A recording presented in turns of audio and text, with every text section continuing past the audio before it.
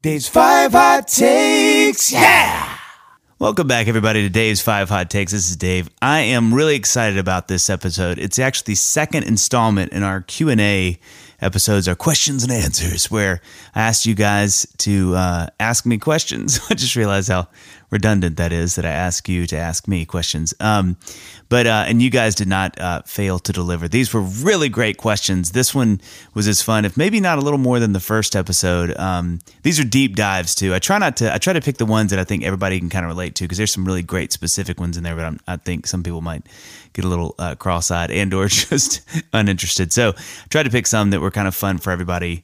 Hopefully, of course, I'm biased because they're basically all fun for me. So I got my smart hat on. I've done some push-ups. I've cried a little bit, and I'm still sweaty, so that means I'm ready to answer some questions. Let's do it. Hot take 1. All right, we're coming in hot with this first hot take. I loved this question. This is actually a question from a dear friend of mine, Parker Welling, who's a songwriter here in Nashville. She's amassing more hits than a bong at Woodstock in her career. She's so good. So I felt really honored that old P-Dubs would ask me this. So thanks a lot, Girlita. Why does Fast Car by Tracy Chapman work?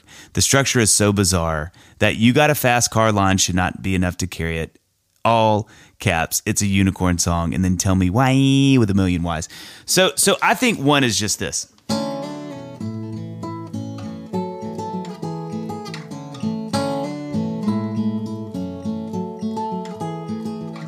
So that is just bulletproof acoustic guitar part. One of my, I think, in my opinion, hot take, top 10 acoustic guitar parts of all time. That is absolutely as good as you can write a guitar part.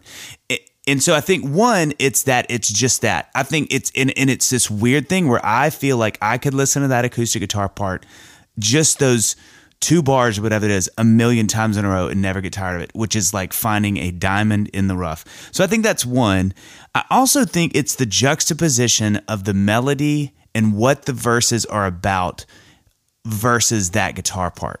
In other words, like the beauty of that guitar part versus this verse that just kind of feels like stream of consciousness singing. I gotta take it anywhere. And look, I'm not saying it's a bad melody. That melody is actually really incredible. But it doesn't feel like the guitar to me. It feels like a whole other song.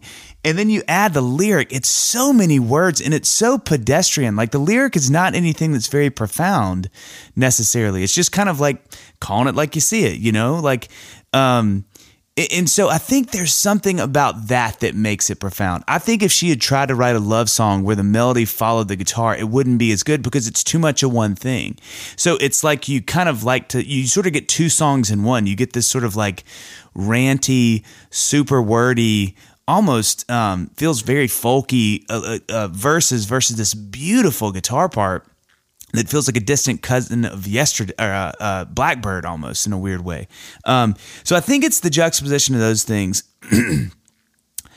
I also think that is a puzzle that hooks into itself. You know, that those 2 things kind of become this puzzle, this yin and yang that form a perfect circle.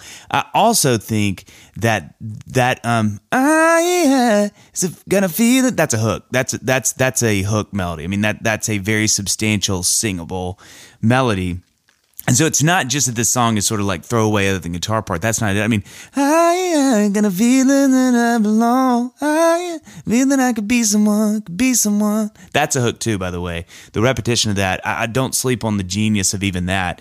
And so I think it has hooks. Obviously, it's got huge hooks, but it's sneaky. I remember hearing this song the first couple of times, and before I was even writing songs, being so sort of let down by that that my cuff beats fast, felt like I was just like, man, that's not where I wanted this song to go. I wanted to have like a hook, but then the payoff, that's definitely a hook. So it does kind of eventually get there. But so I think, to me, P-Dub and everybody else who's listening wondering, I think it is the juxtaposition. I think it's the beautiful guitar part against a really random, weird melody and verse that actually makes it better. Each of those things make each other better. Because I think if you had a song that had a bunch of words and an uninteresting guitar part, you've heard that folk song a million times. And then you've also heard the guitar part melody where it follows the melody that you're singing that follows the guitar part that can be cool but can get really uninteresting. So I think it's actually both those and the subject matter.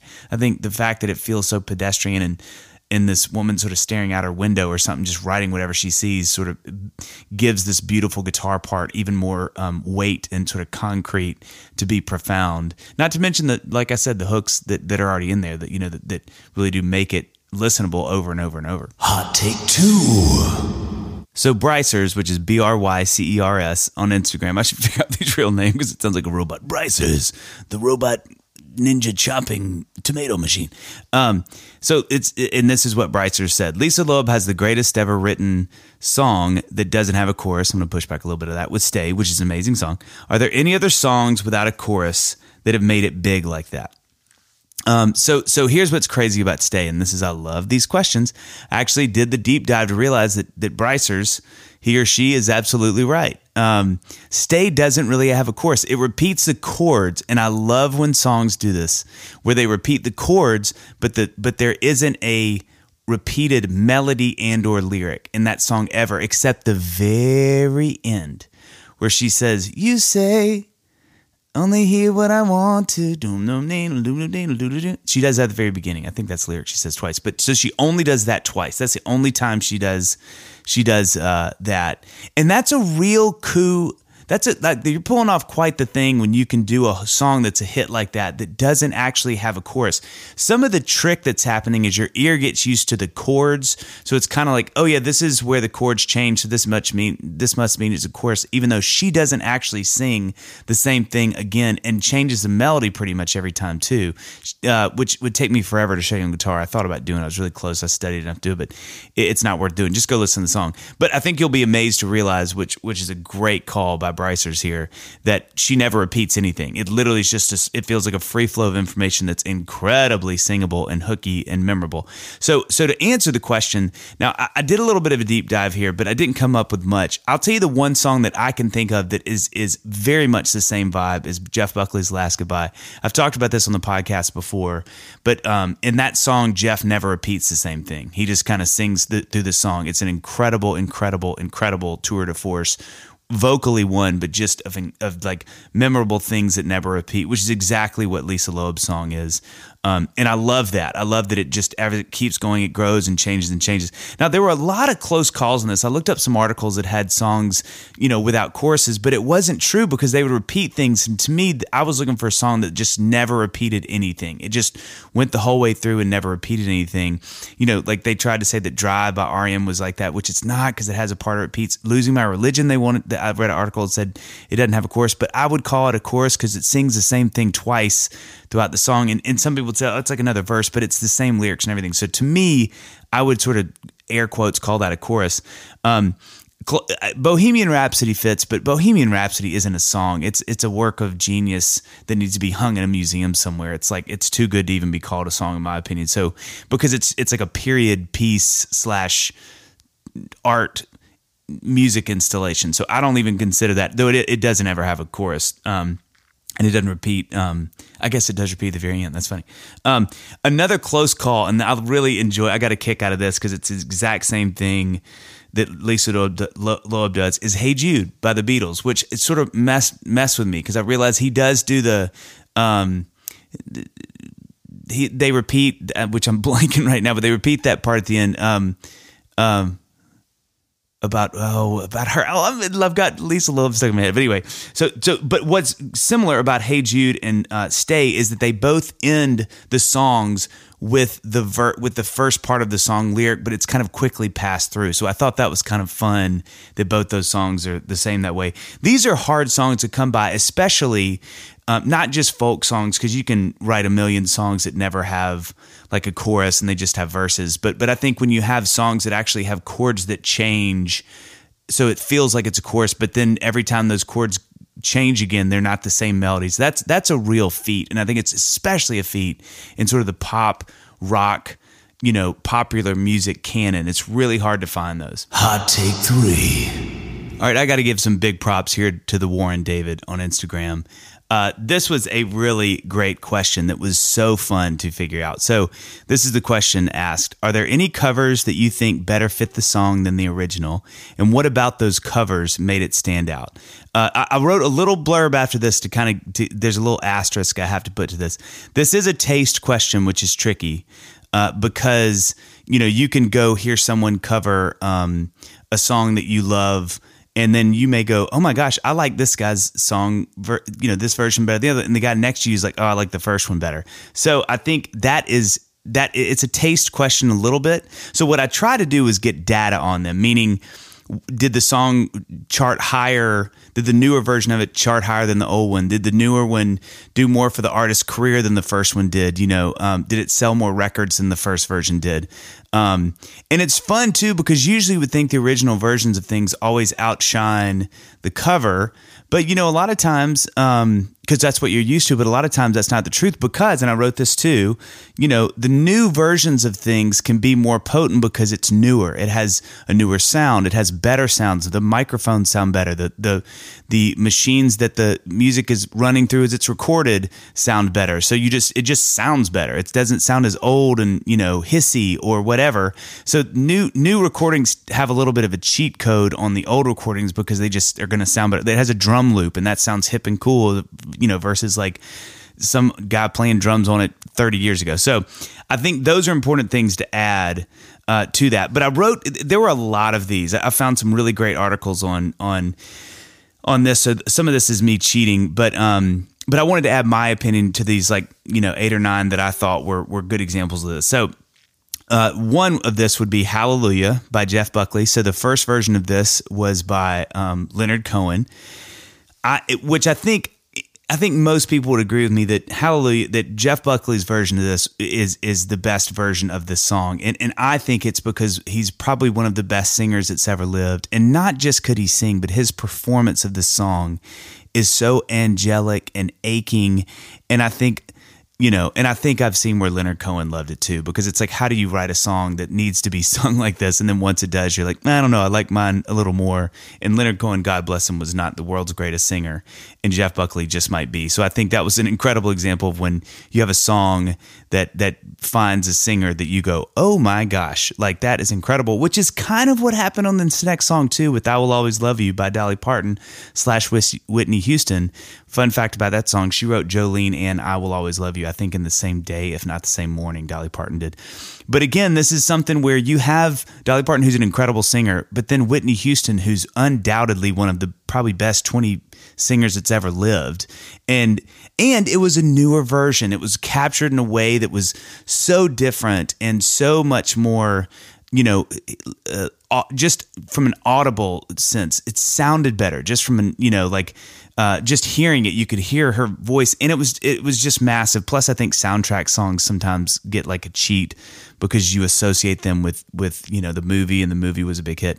Another one, Respect by Aretha Franklin, was originally an Otis Redding song, and I think that one works well. And I'm not going to say better than Otis, because Otis is amazing, but hearing a woman sing Respect is a very different thing than hearing a man sing Respect. I think that helped out a lot. Hurt by Johnny Cash, that was originally a Nine Inch Nails song. That's a great example, and a lot of these, and I'm going to talk about after this, are like this, where you didn't cover it in the style of the original song. Hearing I think he was in his late 80s, early 90s maybe when Johnny sang this. Hearing what he's singing is so different than hearing a young, sort of computer metal band or whatever you would call Nine Inch Nails hard rock singing Hurt. It's totally different because it transforms the song. It's so much more gentle. It's him and an acoustic guitar, and you can just really hear it. So that's one of those. Another one, Killing Me Softly by the Fugees, was originally a Roberta Flack, and that's exactly what this song, it sort of exemplifies what I meant. And when you put something to an updated genre, like R&B soul in 1990, whatever that was, is so much different than it was in the 70s when that got released. It had a loop. It felt good. It was a lot more funky and soulful. Downtown Train by Rod Stewart is another funny example of a Tom Waits song. Tom Waits, one of the greatest songwriters in the history of time. But, I mean, it's hard to say he's a beautiful singer. Now, is he an incredible singer? Yes, because that guy can communicate like nobody else when he sings, but he's not somebody I think you'd be like, I want to hear him sing the Star Spangled Banner, although it'd be very entertaining. But then you have Rod Stewart, who is a really beautiful singer, singing a song, and all of a sudden it's transformed that way. It's just kind of what happened with Hallelujah. Just a couple more, Gotta Get You Into My Life by Earth, Wind & Fire, and originally by the Beatles. This is I love when covers do this. When the Beatles is a straight ahead kind of, gotta get you into my life, boop, boop, boop, boop. It sounds like white English boys singing it, and then you get Earth, Wind and Fire, and it's literally like what happens if a soul band covered this song, and they just crush it. I like their version. I like the original one. I love the cover of that with Earth, Wind and Fire because they do everything right to make it funky. Finally, this was a fun one. Neil Diamond's Red Red Wine that was then covered by UB40. That's where you show again what a genre change can do to a song, because you have Neil Diamond's, which sounds kind of like this. It sounds like an Italian wine song. I think it's just kind of lopes along, and then UB40 makes it reggae, and it's a super hit. And I'll say this finally. You never know. I think that's what's fun about songs, and great songs can be interpreted different ways and work in different ways, no matter what genre you put them in, because the melodies work and the sentiment works. And those are the songs that are really cool to me, and that's why I chose those songs. And I think that's why it's such a fun question to answer, because cover songs that are great can be covered a million times, and they're still just as good as the first iteration of that song. Hot take 4. This is a fun one, especially for the drummer and me. Jesse Mutz asks this. Pink Floyd's song Money is in 7/8, and it feels so natural. Any other odd time signatures in pop music beyond 3, 4, and 6? So here's what I'm going to try not to get too complicated. You can look this up on your own if you want to like a deep dive. But basically, there are two main time signatures used in popular music. One is 4/4, which is 1, 2, 3, 4, 1, 2, 3, 4. So your 2 and 4 in a 4/4 bar are your snare drum, and usually your 1 and 3 are your bass drum. That's what beat it is. So you hear a million songs that. The other is 6/8. So 1, 2, 3, 4, 5, 6. 1, 2, 3, 4, 5, 6. That, right? So that's really the main two time signatures. So when he says, are there any other odd times, that means songs that we'll get into that. We'll get into that as we go. So let me say this as we talk about odd time and odd time signatures. For those who are wanting to really do kind of a fun little research on their own, 3 really great records that I would consider popular records that were pretty significantly odd time signature heavy are Dave Brubeck, which, yes, is an old jazz record called Time Out of Mind. Sting, 10 Summoner's Tales, which is If I Ever Lose My Faith in You, I think is on there. It's a great record, probably my favorite record of his. And then Soundgarden, Super Unknown, which had Spoon Man and Fell on Black Days. And I love all 3 of those records, but a lot of odd time signature stuff on those. So when he says, as Jesse asks, what are the other songs that would be songs that were popular that had odd time signatures? So actually, Dave Brubeck's Take 5, that's in 5. 1, 2, 3, 4, 5. 4, 5, 1, 2, 4, 5, 1, 2, 3, 4, 5, 1. So that's in 5. That's in 5/4. Here's what's tricky about it is a lot of people are like, why are you telling us a popular song that's a jazz song? Fun fact, biggest selling jazz single of all time. That record is also a huge hit record too. Another one, Say a Little Prayer by Aretha Franklin. It uses, now I cheated on this. I found a great article that had these. So it uses both 10/4 and 11/4 as well as measures of common time. So you guys know, say a little prayer for me. So that was, or say a prayer for you. Both, either me or you, we both need prayer. Another one is Salisbury Hill. Salisbury Hill. God, that's hard to say. By Peter Gabriel. Bum bum bum bum bum bum bum bum bum. 1, 2, 3, 4, 5, 6, 7. 1, 2, 3. That song is so good. And it's in every movie trailer ever known to man. Another one, Spoon Man by Soundgarden.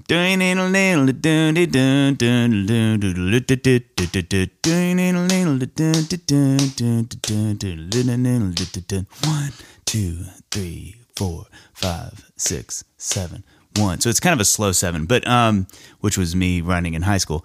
But Spoon Man, that record, Super Unknown, I didn't like alternative rock at all. Like I literally didn't have any of those records or anything. I moved to Knoxville when I was an upcoming junior in 1994, and that album came out, and a friend of mine who was kind of like cool and alt rock used to play it on our way to school every morning, and I fell in love with that record, especially the drummer in me, because Matt Cameron, who now plays for Pearl Jam, played for Soundgarden at the time, and he's kind of like one of the OG odd time hard rock drummers. That guy is a monster. And then lastly, a really fun one, Hey Ya by Outkast.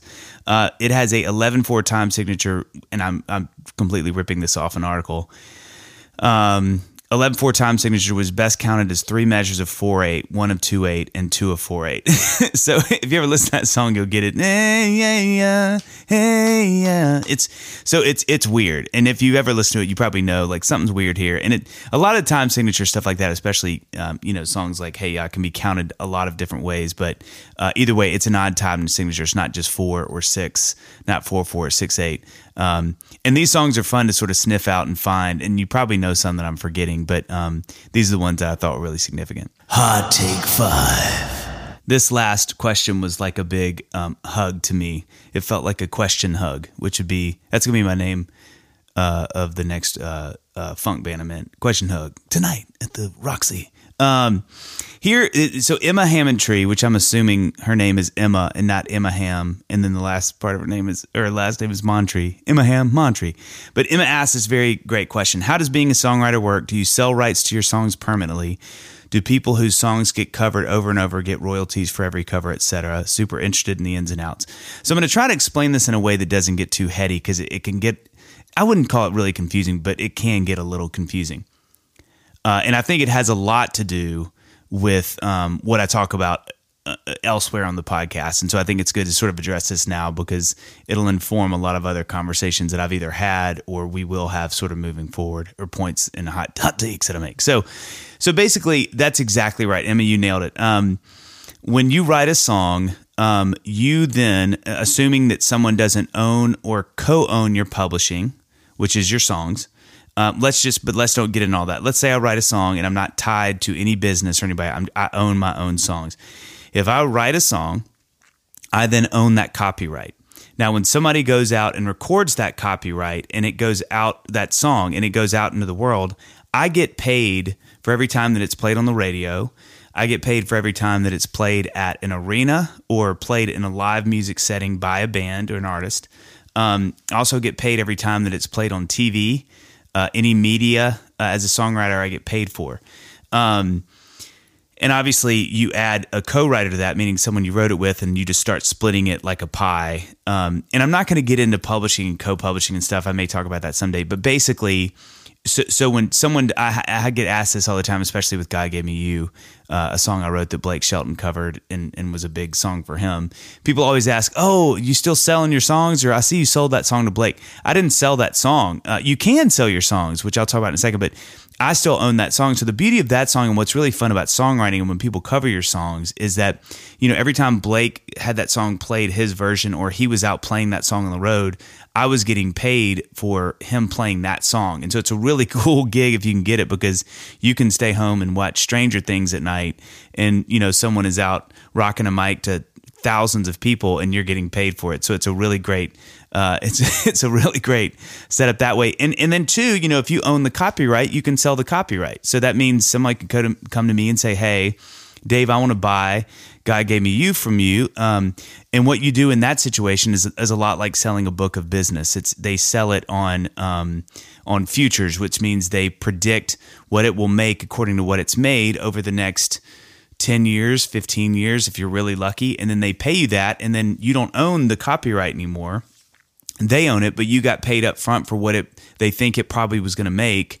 And that's your sort of risky cash out, and it's their risky payout. And so that's kind of a whole, again, we can cover this stuff more later, but yes. So I think the main point I want to make is that you don't, when someone covers a song that I write, I didn't sell the song. They're like leasing it and paying me. It's almost like they're paying rent on a song. And every time that they play it, I get paid, or it gets played on the radio, I get paid, or every time it gets bought on a CD, if you guys remember what those were, on a record, or on Spotify, those get played. As a songwriter, I get paid for that, which is really awesome, and I'm thankful for.